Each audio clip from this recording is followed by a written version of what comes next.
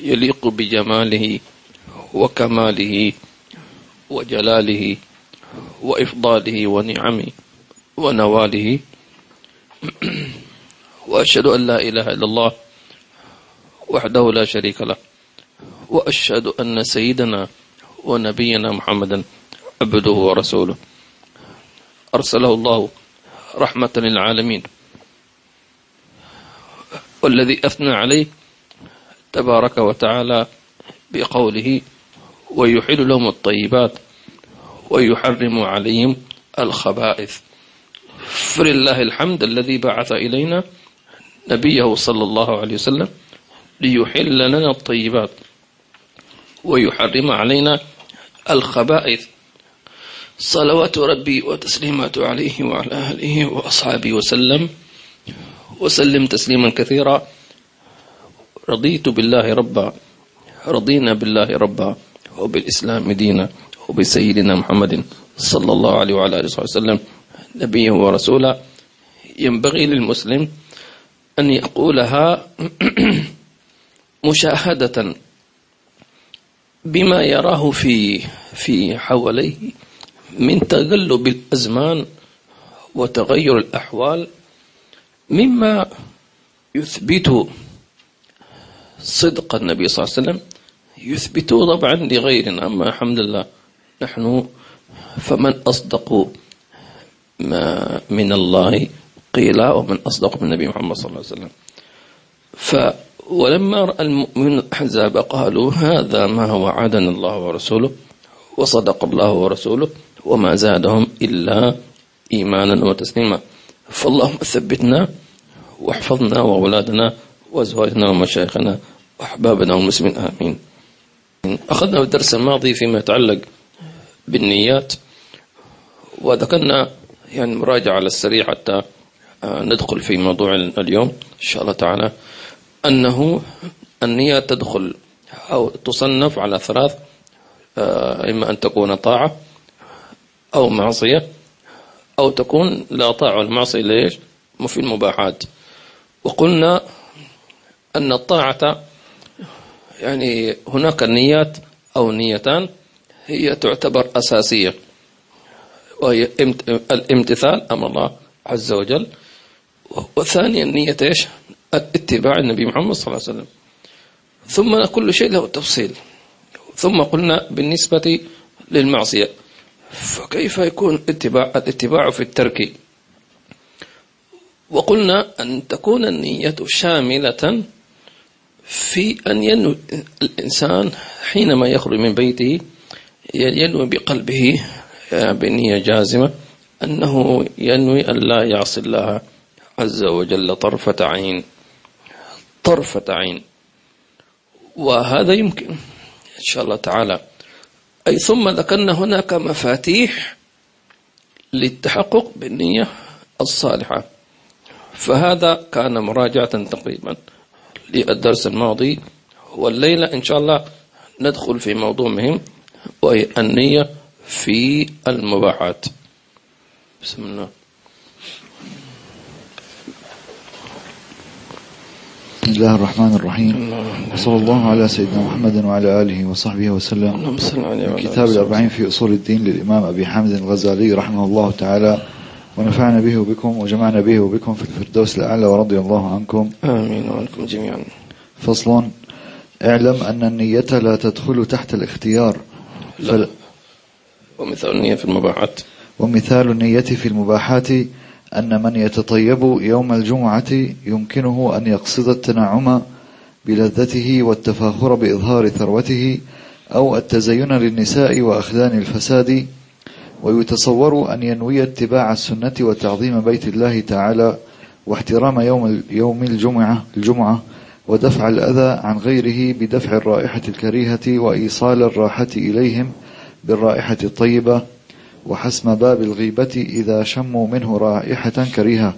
وإلى الفريقين الإشارة بقوله صلى الله عليه وسلم: من تطيب لله جاء يوم القيامة وريحه أطيب من ريح المسك، ومن تطيب لغير الله جاء يوم القيامة وريحه أنتن من الجيفة.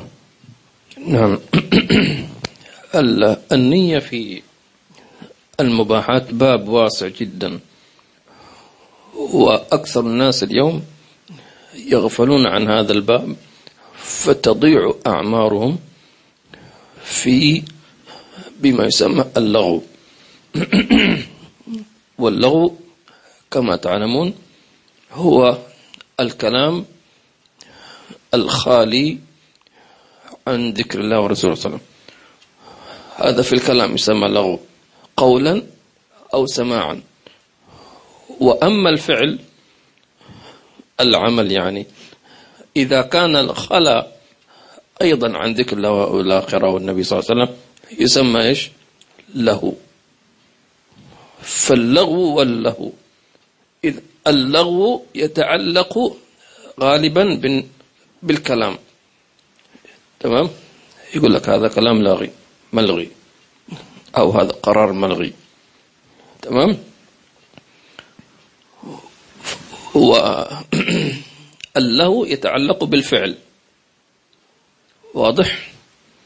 فكل فعل حركة أو سكون، قيام أو قعود، تمام، خلى عن طاعة الله ورسوله صلى الله عليه وسلم، أو خلى عن نية صالحة، وهو مقصد الدرس اليوم، فيسمى له ويعتبر. وإذا قلنا له أو لغو فهو يدخل في دائرة إيش؟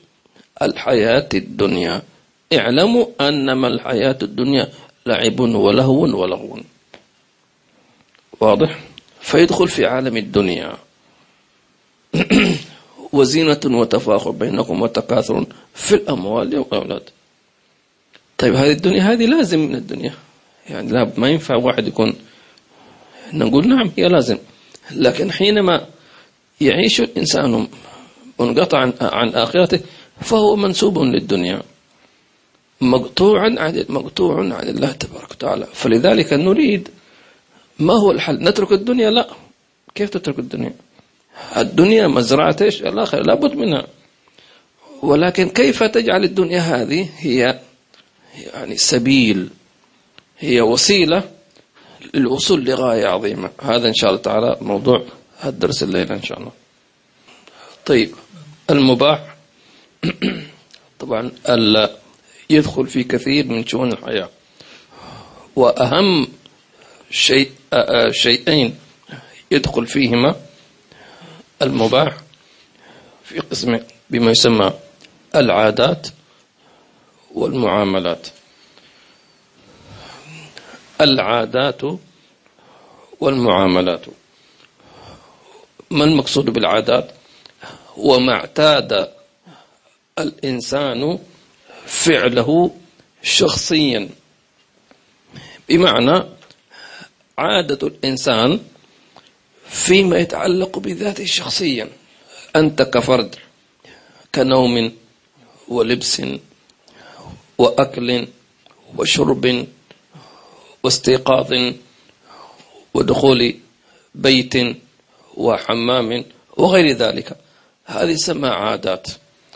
القسم الثاني المعاملات، فيما يتعلق بينك وبين الناس، تمام؟ مثل ماذا؟ البيع والشراء، التعلم والتعليم، السفر، الزواج للشخصين، التربية، الجوار مع الجيران، هذه كلها تسمى معاملات، لأنه في أخذ وعطاء مثل ما يقولون. هذه أيضا لها يعني تدخل فيها النية دخولا عظيما. فينبغي الواحد منا أن يعرف كيف يستحضر النيات مع العادات والمعاملات، لأن الإنسان غالبا يغفل عنها. طبعا بالنسبة لعادات الإنسان، أنت يا أيها الإنسان لك أشياء تعتاد فعلها، كيف يمكن أن تستحضر النية في تلك العادات؟ أولا انظر إلى هذه العادة، هل كانت أيضا من عادة النبي صلى الله عليه وسلم؟ تمام. النبي صلى الله عليه وسلم بشر صلى الله عليه وسلم، فمثلا عادة الأكل، تمام، هي عادة الإنسان يأكل. ما حكم الأكل؟ واجب ولا سنة، مكروه مباح؟ فهل النبي صلى الله عليه وسلم أكل؟ نعم أكل. إذن فحينما تنظر إلى عادتك وتنظر إلى عادة النبي في أكله، فهنا تنوي ما كنا قلنا في بداية الأمر، تنوينية ليش؟ الاتباع. فحينما تنوي الاتباع للنبي صلى الله عليه وسلم فيما تأكل أو في الأكل، هنا صار مش تأخذ ثواب، أن تنالوا المحبة، فاتبعوني يحببكم الله. واضح؟ أنت الآن حينما تأكل بنية، مثلا واحد يقول نويت أكل مثلا طعام العشاء أو الغداء بنية التقوي على طاعة الله، ثوابها. لكن حينما يقول بنية التأسي بالنبي صلى الله عليه وسلم، فهنا تنال ثواب النية، ثواب الاتباع، أيضا المرافقة للنبي صلى الله عليه وسلم. قل إن كنتم تحبون الله فاتبعوني يحببكم الله، ومحبة الله تبارك وتعالى. فلذلك قلنا وعلامة صدق النية في عاداتك أن تتبع النبي صلى الله عليه وسلم في من سنن في تلك العادة. يعني كيف يأكل بيده اليمين، يغسل يديه، يصغر اللقمة، لا يعيب طعاما، تمام، سنن كثيرة. فهنا تكون صادقا في نيتك. واضح؟ الله يوفقنا وإياكم لما يحب الله. وفائدة الاتباع للنبي صلى الله عليه وسلم في يعني بشكل عام في الأكل. لكن إذا أراد الإنسان أن يزيد اتباعا بحيث أن يأكل ما كان يأكله، فيتبع النبي صلى الله عليه وسلم في كيفية الأكل وفي ماهية المأكول. لذلك كان سيدنا أنس بن مالك كان ما يحب الدباء اللي ينقرع، فلما رأى النبي صلى الله عليه وسلم يعني يلتقطها ويأكلها قال فأحببتها، فصار حبه لها لأن رأى حبيبه صلى الله عليه وسلم يحبها. فهنا زيادة طبعا في معاني الاتباع، وهذه تتوقف على صدق النية في الاتباع. واضح؟ فإذا صدق الإنسان في اتباع النبي صلى الله عليه وسلم فيما يفعل، ثم يتوسع حتى يدخل في تفاصيل حياة النبي صلى الله عليه وسلم. يحب مثلا النبي صلى الله عليه وسلم يلبس، لكن ماذا يحب من اللباس؟ يتطيب، ماذا يحب من الطيب؟ وهكذا، فيدخل في التفاصيل حتى يكون وارثا عن النبي صلى الله عليه وسلم. لذلك من أن أراد أن يتحقق في النيات في اتباع النبي صلى الله عليه وسلم، فعليه أن يقرأ سيرته صلى الله عليه وسلم وسنته صلى الله عليه وسلم، فيكون بذلك قد أخذ بالعلم. ولو تذكرون في الدرس الماضي قلنا أن من مفاتيح تحقيق النيات طلب العلم. وأعطيكم مثال، مثلا اللباس يعتبر عادة أم عبادة؟ عادة. لكن حينما يتعلق اللباس في عبادة كستر العورة في الصلاة، تحول اللباس بالنسبة للصلاة شرط إيش؟ شرط من شروط الصحة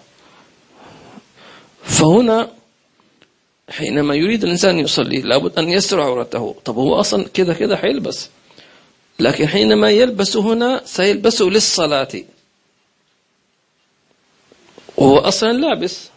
زين، أنت لابس الآن، ما لابس مثلا بيجامة مثلا، لكن حينما يدخل وقت الصلاة إيمانك ونيتك تقول لك لا، أنت الآن ستصلي صلاة، فغير لباسك أو غير نيتك، فتكون أنت تنوي ستر العورة تحقيقا لشرط من شروط الصلاة.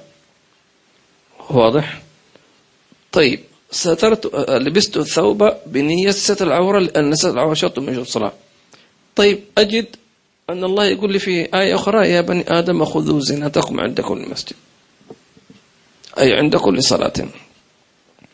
فبدل أن نلبس مثلا قميص، الله يقول لي التزين، فلبست مثلا قلنسوة أو عمامة، أو تطيبت، أو لبست خاتم من الزينة يعتبر. فهنا الآن النية الأولى كانت امتثال الأمر في ستر العورة، وإلا لم تصح صلاتي. واضح؟ ثم النية الثانية بنية التزين، أي تعظيم شعائر الله، وهو سنة. التزين سنة، وستر العورة شرط. فحينما تنوي نيتين فتأخذ ثواب الفرض وثواب السنة. واضح؟ فتأخذ ثواب أنك امتثلت أمر الله في ستر العورة، وثواب الثاني أنك عظمت شعائر الله بالتزين في صلاة واحدة. تمام؟ ما الذي يجعلك متفاوت؟ هي النية. ولذلك قالوا أن طيب بعد الترجمة عشان ما نتفرع، قالوا ذكرونا، لذلك قالوا قلنا، ولذلك قالوا أن النية لها ميزة مهمة. الأولى تحويل العادة إلى عبادة، تحويل العادة إلى عبادة. الثاني تمييز رتب العبادة عن بعضها البعض. فالنية الأولى أن حولت العادة إلى عبادة. واضح؟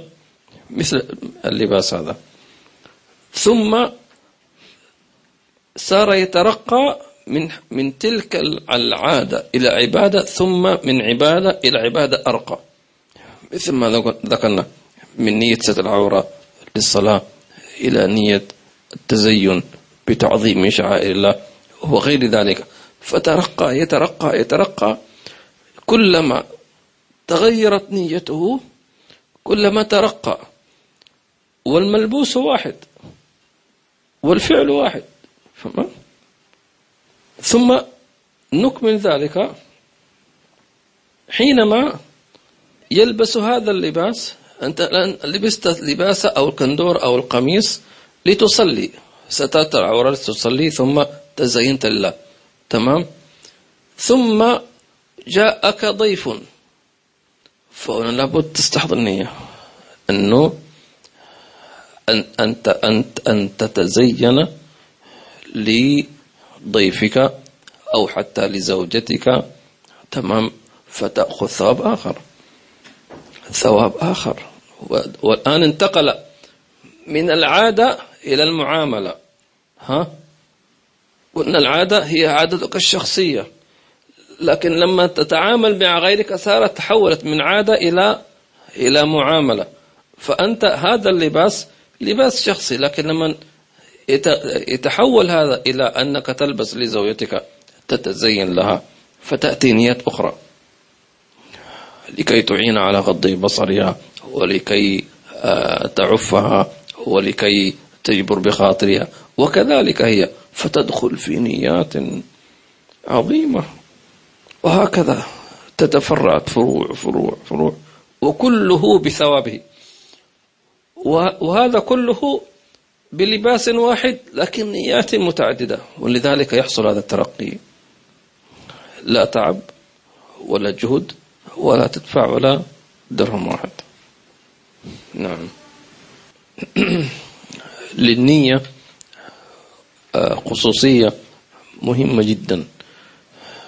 الآن نحن نقول الإنسان ينوي في عادات حتى تتحول إلى عبادات ويأخذ إيش ثوابها، لكن النية ليست فقط أن تأخذ ثواب على تلك العادات، لا، بل لها تأثير عجيب فيما تنوي.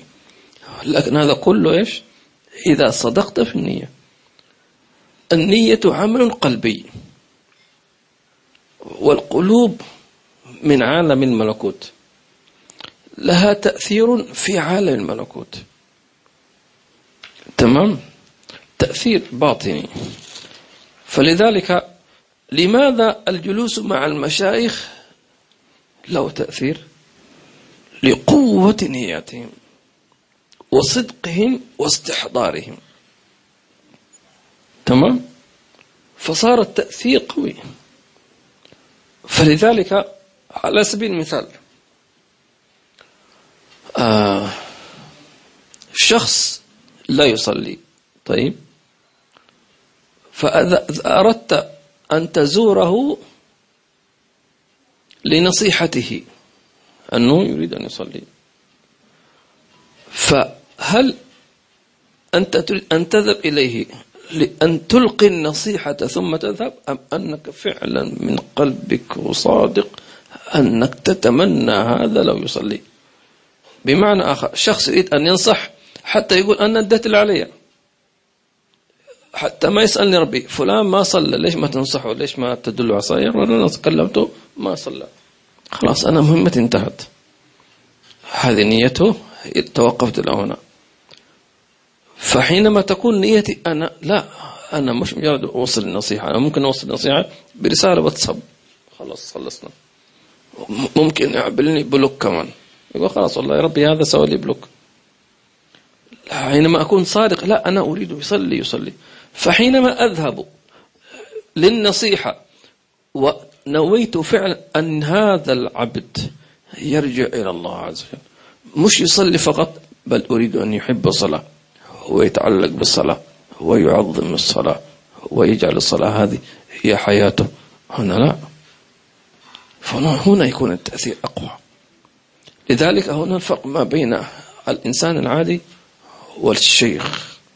فالشيخ يؤثر فيك لقوة نيته، ولا تتوقف على أنك تصلي، لا. فلذلك كان سمعت من حي عمر نفعنا الله به حينما يقول عن السابقين كانوا يربون أبناءهم على أن يكونوا أئمة، لا أن يكون مأموم. بمعنى إن فرق ما بين واحد يربي ابنه على أن يكون موظف، وآخر يربي ابنه أن يكون إيش مدير، صح؟ الشخص آخر يربي ابنه أن يكون جندي، وآخر يربي ابنه أن يكون إيش قائد. فرق ولا مش فرق؟ النية تؤثر في الهمة، أنا همتي أعلى من ذلك فتؤثر. فلذلك أكثر الناس يشتكون اليوم من عدم يعني مثل يقول الدنيا ما تمشي معه، لأن نياته ما كذا، ما في نيات. أقصى ما تريد أن تكون عندك سيارة آخر من خلاص، أو عندك كذا. طب ليش تريد هذه السيارة؟ أنت توقفت بس أنا أريد سيارة هكذا بس، أنا أو إن يكون عندي بيت. طب ليش؟ ماذا بعد ذلك؟ فلذلك على قدر أهل العزم تأتي العزائم. فلما كانت السعوال عزائم أكبر وأعظم جاءتهم تسهلت عليهم ذلك النيات. الله يوفقنا وإياكم. ولذلك هذا يسمونه تكبير الهمة في النية، أن تكون همتك في نيتك كبيرة لا حدود لها كما يقولون، حتى لو كانت عادة. النية الصادقة تؤثر حتى في العادات. مثال ذلك أم تطبخ طعاما لأولادها، عادة ولا عبادة؟ عادة. طيب أغلب الأمهات مثلا تطبخ طعاما جيد لكي يتغذى أبنائها وتكون بنيتهم جيدة، صحتهم طيبة، صح ولا لا؟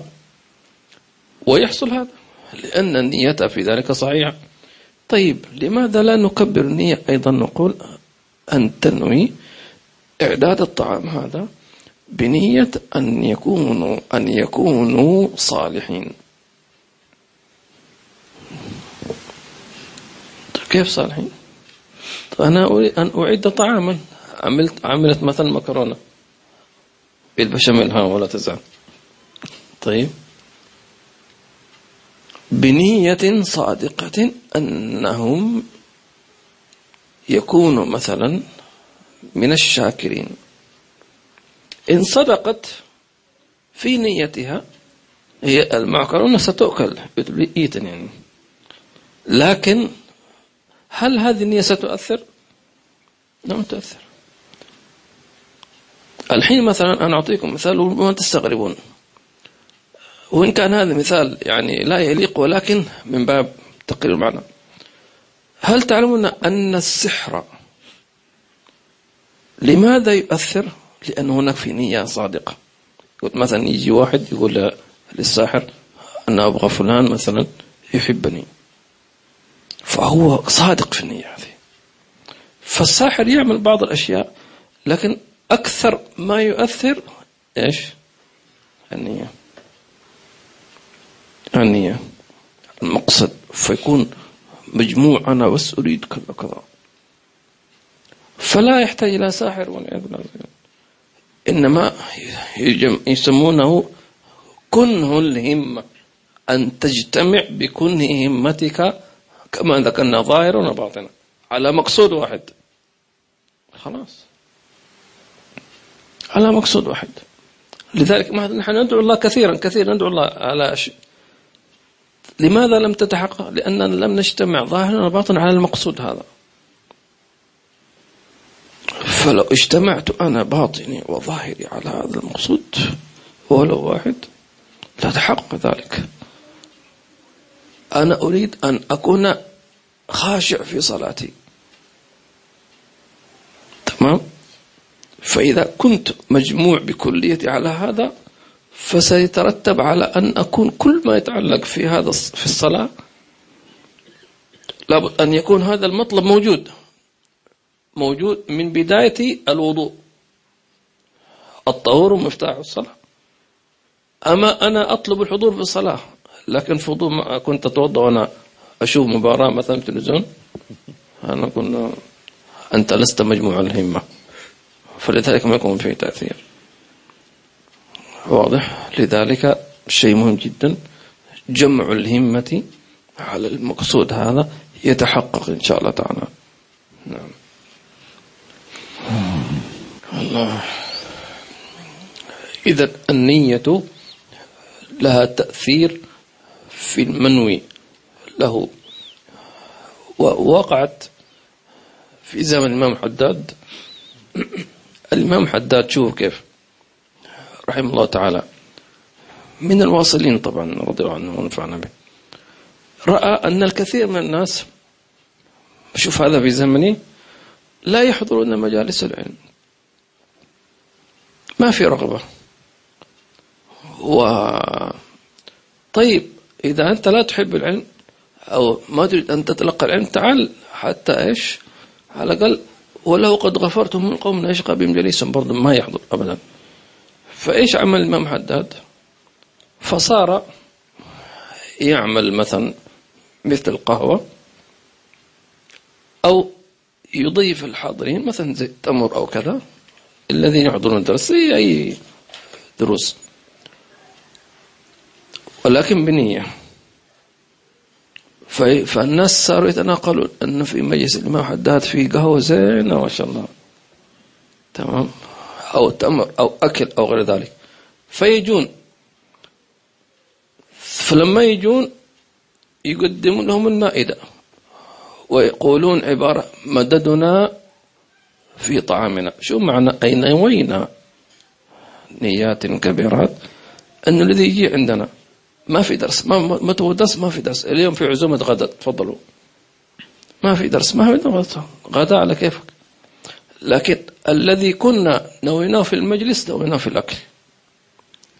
ليش؟ عشانكم أنتم، نريد لكم الخير. فما جابكم إلى الغداء، كل هذا الغداء أو العشاء أو هذا الطعام، ولكن بنياتنا القوية الصادقة سيأتيك المدد الذي كان تفتقده في مجلس العلم. فيأتي هذا الإنسان العامي عند المحدد في غدا ما شاء الله يأكلون، لما ينزل على البيت يحس بشوق إلى مجلس العلم. طيب من فين جاء هذا؟ من السر النية. مع أنه هو يأكل مثلا تمر، دائما يأكل تمر، لكن هذا بنية صالحة. فهمت؟ مددنا في طعامنا. ولذلك جزاهم الله خير أنهم حتى الطعام يرجعون في نية قوية وصادقة. ولذلك أهل الله عز وجل ينون فيما يستطيعون نيته لنفع العباد، حتى على سبيل الأطفال. أنت جيت إلى الدرس أنت، لكن أولادك ما جاءوا، يقول لك خذ هذا من أولادك، زين، خليهم يأكل، أو هذا الماء مثلا يأخذونه حتى تحصل البركة. ونحن الآن كذلك حينما نذهب إلى السوق إلى نشتري فاكهة للأسرة، فحينما تختار الخيار والبندورة والبرتقال فاكهة وغير ذلك، تقول بسم الله بنية أن أولادي يكونون مثلا من الدعاة إلى الله عز وجل. أنت حتشتري نفسها، تشتري الخيار والبندورة هو نفس ما يفعل، سواء كان أورجانيك ولا غير أورجانيك، فنيتك تؤثر حتى ولو ما كان أورجانيك، ولو كان كيماوي تمام. فنيتهم فلوس، أنت نيتك تصفية النفوس. والصادق في نيته يسبق، إن صدقوا سبقوك. السبق مش بالزمن، بالنية. ولذلك النبي صلى الله عليه وسلم قال نحن الآخرون الأولون، سبقنا بالنيات. ونية السبق إذا أردت أن تكون الأول فنوي مرافقة النبي صلى الله عليه وسلم، خلاص انتهينا. لا إله إلا الله. العفو، طولنا عليك. ما شاء الله أنت عندك خبرة. أيضا تأثير النيات حتى في ممكن إنسان لا يتوقع ذلك. ومثال ذلك أيضا مثلا أنت ذهبت إلى مجلس في أحد العلماء أو الأولياء العارفين، فتنوي حينما تصافحه تمام، تنوي هذه المصافحة نيابة مثلا عن أولادك، عن أهلك، عن يعني والديك مثلا، تمام. وأنت تكون بنية مثلا التوبة عنك وعن من نويتم في تلك المصافحة. ثم إذا رجعت إلى بيتك وأنت بتلك النية فصافحهم، فينتقل تلك الأثر. نحن مش يقول لك الآن الفيروس هذا بالملامسة، تمام، هذا صحيح. شو هذا فيروس؟ مجرد يقول لك إذا لمست المصاب هذا انتقلت تلك الفيروسات إلى. وهل ممكن فيروس ينتقل بدون أن تنتقل نظرات الله عز وجل؟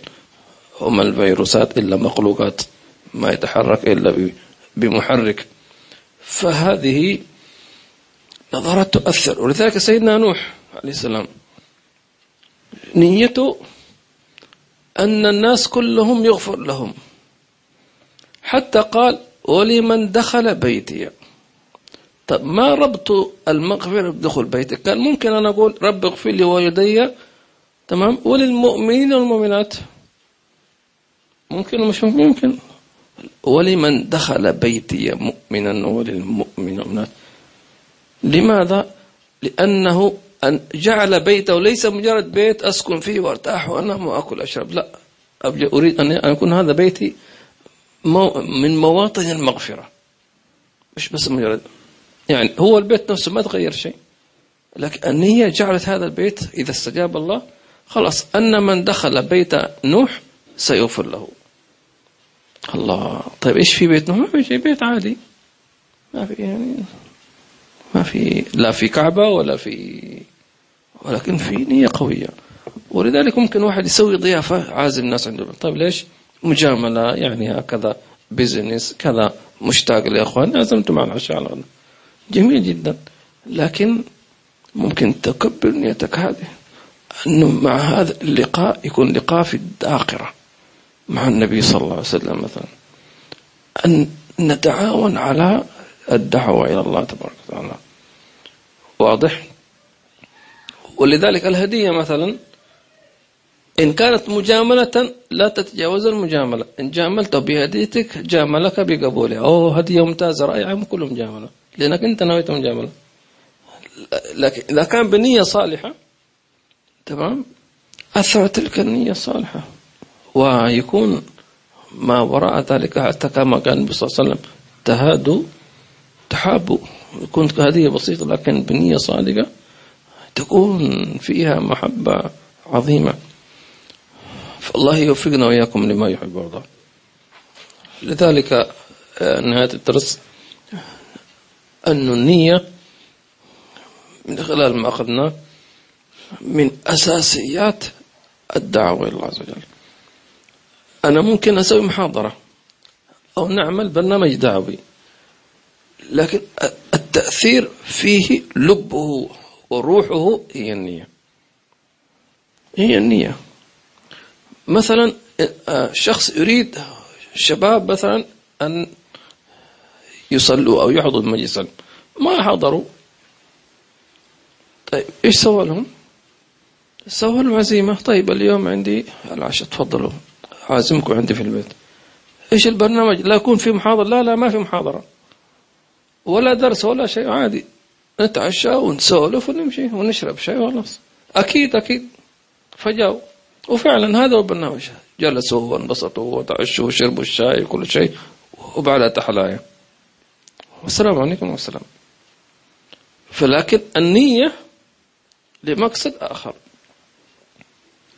الذي لا يعرف الدعاء المخلصين يقول إيش هذا جالس مع ناس فاسقين وكذا. طيب انصحهم يا أخي، تكلم معهم. أنا أنصح بنيتي، أسلوب من الأساليب، تمام. لو خرجت من هؤلاء بواحد فقد صدقت نيتك، ويؤثر ذلك في المستقبل. ولذلك في حينما يكون إنسان مع مشايخه فيحمل كم هائل من النيات، تمام، لأهله ولجماعته ولمدينته ولدولته ولكل شيء. تعلمنا عندما نزول النبي صلى الله عليه وسلم في المدينة، تمام، أن نكون نيابة عن أهلنا وأصحابنا، حتى ولما كان واحد قال لي سلم على الحبيب صلى الله عليه وسلم، لكن أنا متأكد لو علم أنني سأزور النبي حيقول سلم على النبي، سبحانه أقول خلاص أنا يا رسول الله فلان أمتك سلم عليك، أهل دبي يسلمون عليك مثلا، مع أنه ما حد قال لك أنت، ولكن جيت بنية. أنا فرق ما واحد يأتي بأمة، واحد جاي لوحده السلام عليكم يا سيدي يا رسول الله، مبسوط فرحان، لكن أنت جيت لوحدك فتأخذ زادا لوحدك أنت. ولذلك حينما تكبر نيتك، تمام، أن الأمة كلها تزور النبي صلى الله عليه وسلم، تحب النبي صلى الله عليه وسلم، تكون دعاة، تمام، كبر الهمة. النبي صلى الله عليه وسلم همته عالية صلى الله عليه وسلم. وحتى قالوا ما سبب إسلام النجاشي؟ نية النبي صلى الله عليه وسلم. اذهبوا إلى الحبشة فإن بها ملكا لا يظلم عنده أحد. تمام.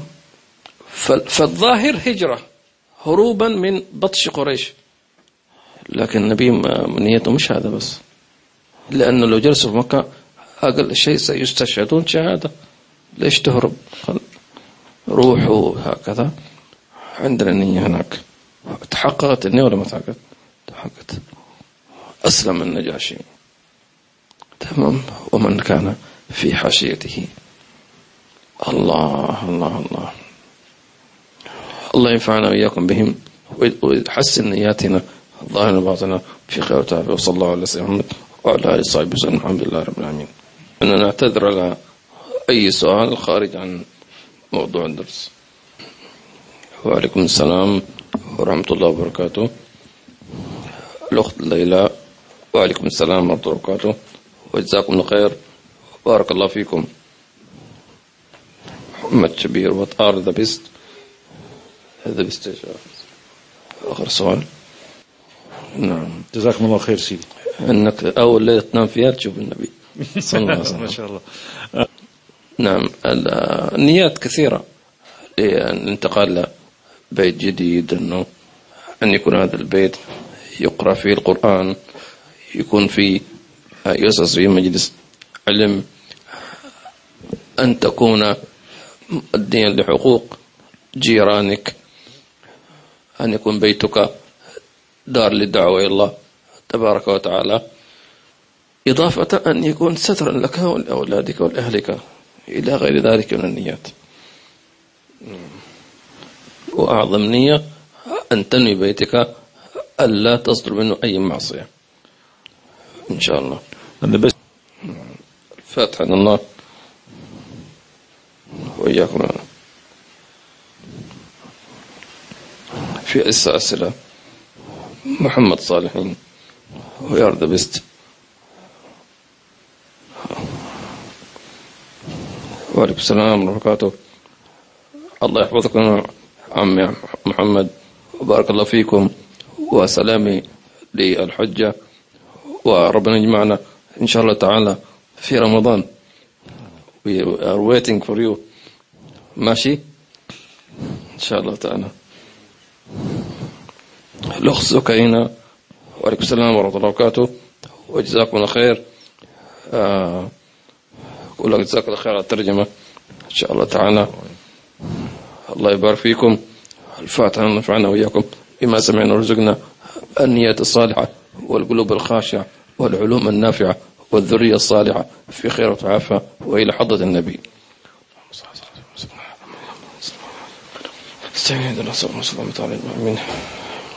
How do we compare دعاء and attention؟ إيش معناه؟ أو إيش الفرق أو كيف نقارن الدعاء مع النيات؟ نعم في فرق.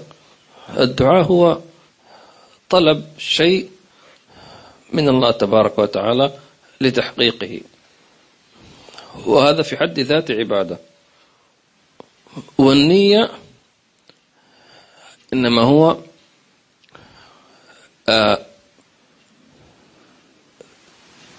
يدخل فيه تعلق القلب بصدق التوجه إلى الله عز وجل في تحقيق هذا الأمر. فالدعاء جهد محدود، اللهم مثلا اهدي جاري. النية تحتاج إلى إيش؟ إلى فعل، صح ولا؟ فالذي يدعو ما تعب نفسه، اللهم فلان يهدي جزاك الله خير أحسن، لكن الذي ينوي عنده فعل. فإذا قلنا النية قصد الشيء إيش؟ مقترنا بفعله. فأنت عندك نية صادقة، ماذا عملت لتحقيق هذه النية؟ فلان يصلي، تزوره، تسأل عنه، تعامل كذا كذا. فهذه الخطوات كلها لتحقيق هذا النية. فالخطوات التي تعملها هي عبادة أيضا. حياكم. السلام عليكم ورحمة الله وبركاته.